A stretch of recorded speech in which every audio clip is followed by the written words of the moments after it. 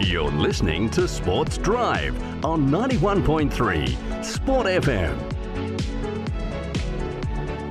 Yes, a bit of a delayed start here on Sports Drive this afternoon, but nonetheless, we've got you covered over the next 2 hours and a bit here on 91.3 Sport FM, Perth's sports leader. You are listening to Sports Drive. It is all thanks to station sponsors Retrovision. RAC members save 5% every day at Retrovision. And thank you to Southside Volkswagen on 1261 Albany Highway in Cannington. Buying a Volkswagen has never been so easy.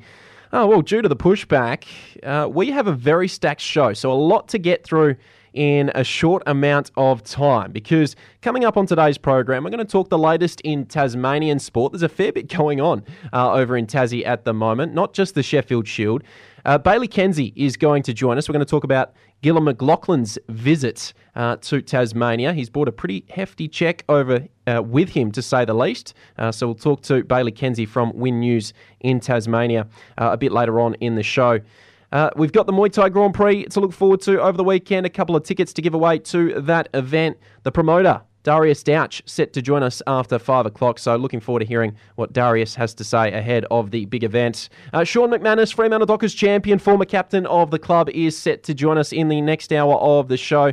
We're going to break down the latest news from the Fremantle Dockers. Alex Pearce, the new captain of the football club, he has taken over the reins from Nat Fyfe, who stepped down, and we do see Andy Brayshaw and Caleb Sarong as vice-captains. Mark Bosnich is set to join the show. We're going to talk some Champions League with Mark coming up after 4 o'clock. Former Socceroo and football analyst for Stan Sport. Looking forward to hearing what Bozza has to say on the program today. Dennis O'Brien to join us, as he does each and every Thursday afternoon. He's the racing and sponsorship manager for Greyhounds WA. He'll give us his tips for Friday in Mandurah and for Saturday in Cannington. And we're going to kick things off this afternoon with some cricket. Lachlan McCurdy, just moments away. But firstly, if you want to have your say, you're more than welcome to. Call us up, 9418 7700 is the number to call, or send a message to 0429 913 913. We'd love to hear from the Dockers fans out there. We'd love to hear from you. Get your take on the Sheffield Shield. All of that and more over the next 2 and a bit hours here of programming on 91.3 Sport FM. We've also got Creed 3 tickets to give away for the upcoming movie, so be sure to listen out for those as well. But as mentioned, we're going to kick things off and keep the ball rolling here on Sports Drive today with some cricket. WA in prime position to take out Tasmania, and we do have another game taking place right now at the Gabba. It is a little bit closer. Joining us down the line to talk all things Sheffield Shield is content producer at Code Sports Australia, Lachlan McCurdy. Lachlan, welcome to the program.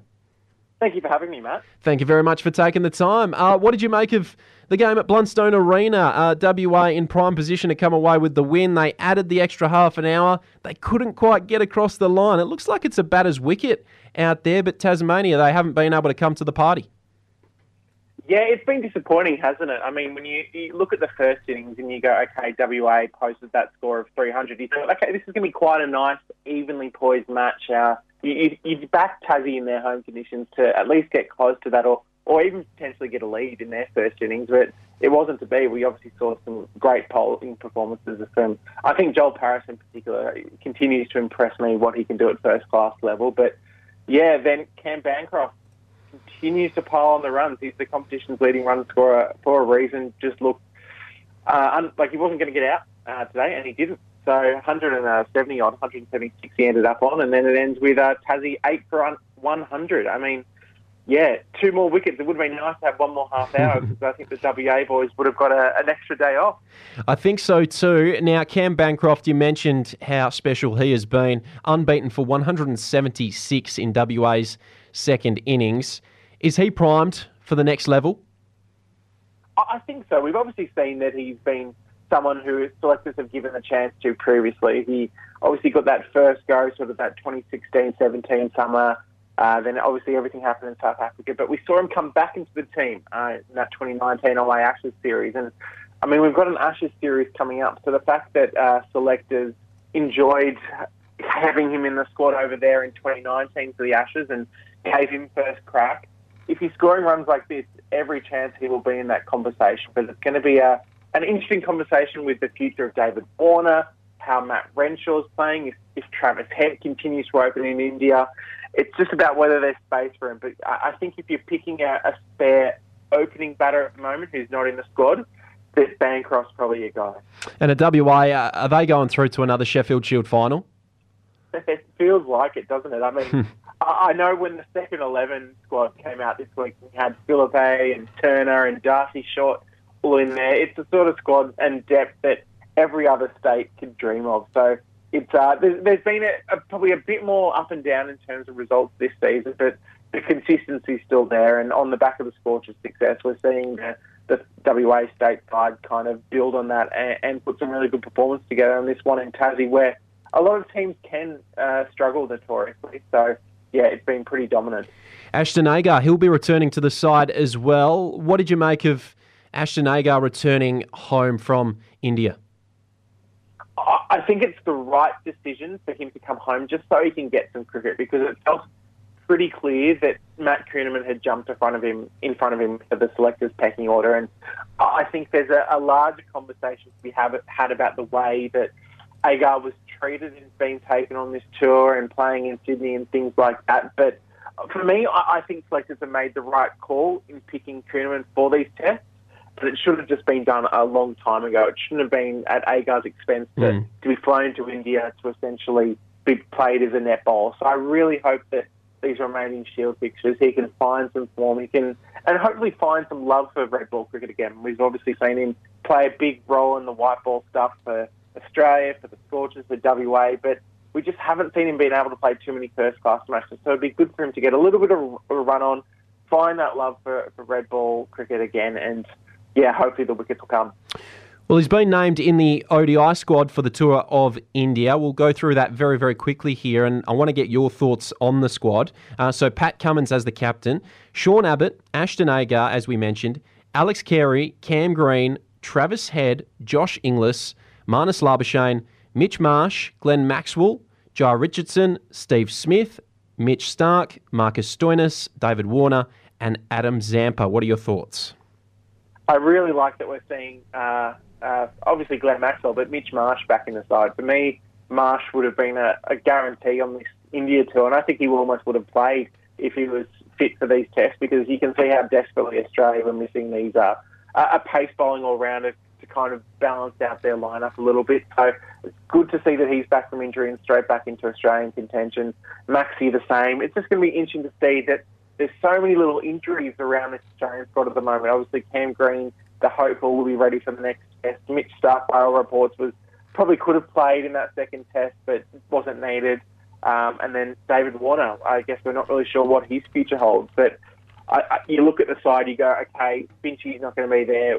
Where are they going to pull the other opener from? And you think they'll go with Travis Head, considering he did just such a good job in those 3 ODIs against England, but they've got a few options there, which is pretty strong. They do. Just back to Tasmania before we do turn our attention to the other Sheffield Shield clash. Peter Siddle, what's the latest on him? It looks like Victoria could be an option for him.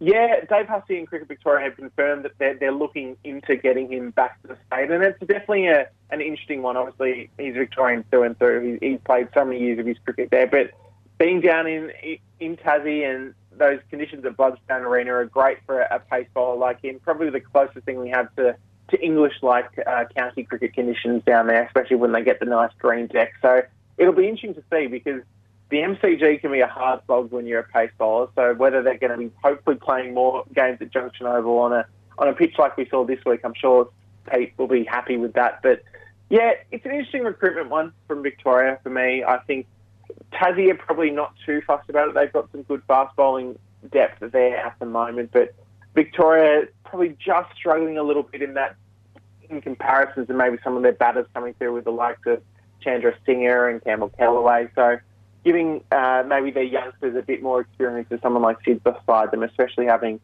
lost someone like Jimmy Pattinson recently as well, I think will be a huge boost.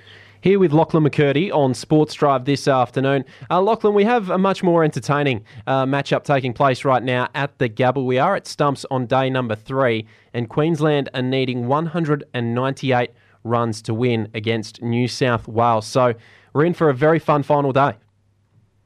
Yeah, definitely. And I think Queensland would have felt like they were twice on top of this match. They had New South Wales 7 for 157, and when Sean Abbott went, it was 8 for 158. So the fact that they were looking at maybe a total of 180 to chase, they would have backed themselves to knock a fair bit of that off today and do it comfortably tomorrow. But a nice little sort of cameo from Ben Dwarshuis at the end, just fell short of his 50, but did enough to push that total towards 230, 240. And it's going to be a tricky chase because we've seen the pace bowlers kind of have a really good impact in this game. Michael Neser and Mark Steckedy have been great for the Bulls, while Sean Abbott and Chris Tremaine, as usual, are kind of metronomic for New South Wales. So it's going to be interesting. I think New South Wales will need some quick wickets early, get through the likes of Joe Burns, just because it's a pretty inexperienced batting lineup between them. But I think Jimmy Pearson's going to be the big wicket after his first innings century.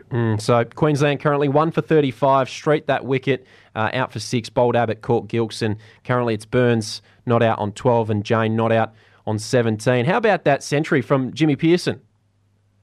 Fantastic, isn't it? It's been a good week for the wicket keepers. Obviously, we saw Josh Inglis get one for WA. Matthew Gilks went okay close to his first with 94 for New South Wales. Then Jimmy Pearson, probably one of the best of the lot, with his 115. So, yeah, he's always been in scintillating form. It just feels like he continues to thrive and get better with the bat. And I think he'll go down as one of those guys, just maybe in the wrong era. Unlucky that he won't get probably higher on us just because of a few too many sort of strong batting keepers around him at the moment. Before I do let you go, Lachlan, how are you seeing tonight's semi-final matchup in the T20 Women's World Cup? Australia taking on India, 9 p.m. WA time. Cannot wait. Yeah, it's going to be a pretty fantastic one. The Aussies have been dominant to start this tournament. They pretty much flew through the group stage and weren't challenged too much, but when England and India were in the other group, it always looked like it was going to be that way because Australia are just so dominant. And, yeah, obviously a great history of matches between India and Australia at World Cups in particular. But there's kind of been an equal amount of losses, surprise upsets, things like that. But there's been a bit of news in the last hour or so coming out of Indian camp that their captain, Harmanpreet Kaur, as well as Pooja Vistraka, have been in hospital overnight. So they're looking potentially unlikely to play in this game, which would be a big blow for India because really, with the depth of this Australian team, they'll need everything to go their way to try and cause an upset. So, yeah, some developing stuff there that they're waiting to make a call a bit closer to the toss. Plenty of great cricket going on at the moment. Lachlan, a pleasure chatting on the program this afternoon. Thank you very much for taking the time and enjoy the rest of your day. Thank you, Matt. Thank you. There he goes, Lachlan McCurdy from Code Sports Australia. I thank him for his time on the show this afternoon. All right, well, before we do head to the news, why don't we have a listen in to Mitch Marsh, who has spoken to the press after being announced in that ODI squad. The tour of India continues for the Aussies. Let's have a listen in to what Mitch Marsh had to say. Mitch, back in the national squad, how's it feeling to be named to go to India? Very exciting. Yeah, it's obviously been a solid 3 months of rehab to get back to playing, and I'm really looking forward to playing for Western Australia first on Sunday. But always nice to be selected for Australia. I'm looking forward to getting over to India. And how's the rehab process been? Can you take us through a little bit of what it's been like? Yeah, it's been quite smooth. Throughout the whole 12 weeks, it's been thoroughly planned out from Cricket Australia and Western Australia. Everything's gone to plan. I've had no setbacks, which is always ideal when you come back from surgery. So yeah, really just looking forward to getting back into it now. And what's the recovery like? Are you back at full load straight away, or is it a bit of limitation around your bowling loads and those kind of things? Yeah, I haven't started bowling yet, so I'll progress that over the next few weeks. We're looking over the next 12 months to really sort of play as an all-rounder, but for now it's a bit of a luxury to come back and play as a batsman. We'll just see how the bowling goes. Okay. Do you think there'll be restrictions on the way you move in the field and those kind of things as well? Or? No, absolutely not. I've done the work, and I wouldn't be playing if I was under any sort of restrictions. So, the rehab has all gone to plan, and I'm absolutely ready to go. And in terms of India, you've been there before. What are you expecting out of the tour? It should be. It's always an exciting place to go and play. All of us have played a lot of cricket there now, and it's. The thing I love about India is every time you go there, you learn something new. You try different foods, and hopefully we can play some really good cricket along the way. And it's a big year for us. It's a World Cup there at the end of the year. It'll be great to play some cricket there and see how the squad's shaping up. What do you make of the Test tour so far, watching on the sidelines? I'm happy to be home, put it that way. Great. I think that's everything from me. I'll chuck in a couple. With obviously, was it a decision to have that surgery and miss the Big Bash and the Australian summer, or could for a greater long-term outcome, or could you have played through if you really had to? Yeah, I think it wasn't a decision that was made lightly, knowing that I was going to miss the Big Bash, especially, and how much I love playing for the Scorchers. But with a view of the long term for my career, doing it now, it's such a big year with the Ashes. I'm really happy to be a part of that squad. And if not, there's so much other cricket that I can play, and then the World Cup. So I wanted to make sure that I had lots of cricket under my belt before that, and I wasn't coming out of an injury. So the decision was made along with everyone at the WACA and Cricket Australia. It was a joint decision, and I look back now, the Scorchers didn't need me, so that was good. And watching them win the Big Bash was incredible. But it is never nice to miss cricket, especially over the Australian summer. It's what we all love to play for. But it was certainly a joint decision, and now that I'm back, I'm glad that we got it done. How does it feel? Obviously, you've had a lot of success with WA and the Scorchers, but I guess missing that Big Bash title and then going to India and potentially missing a Marsh Cup and a Shield. Okay. Yep. Yeah, good question, mate. I think we sort of get used to missing stuff for Western Australia. We've got a squad mentality, and I think if you saw the way that I ran out in the ground for the Scorchers when they won, I felt like I played, and that's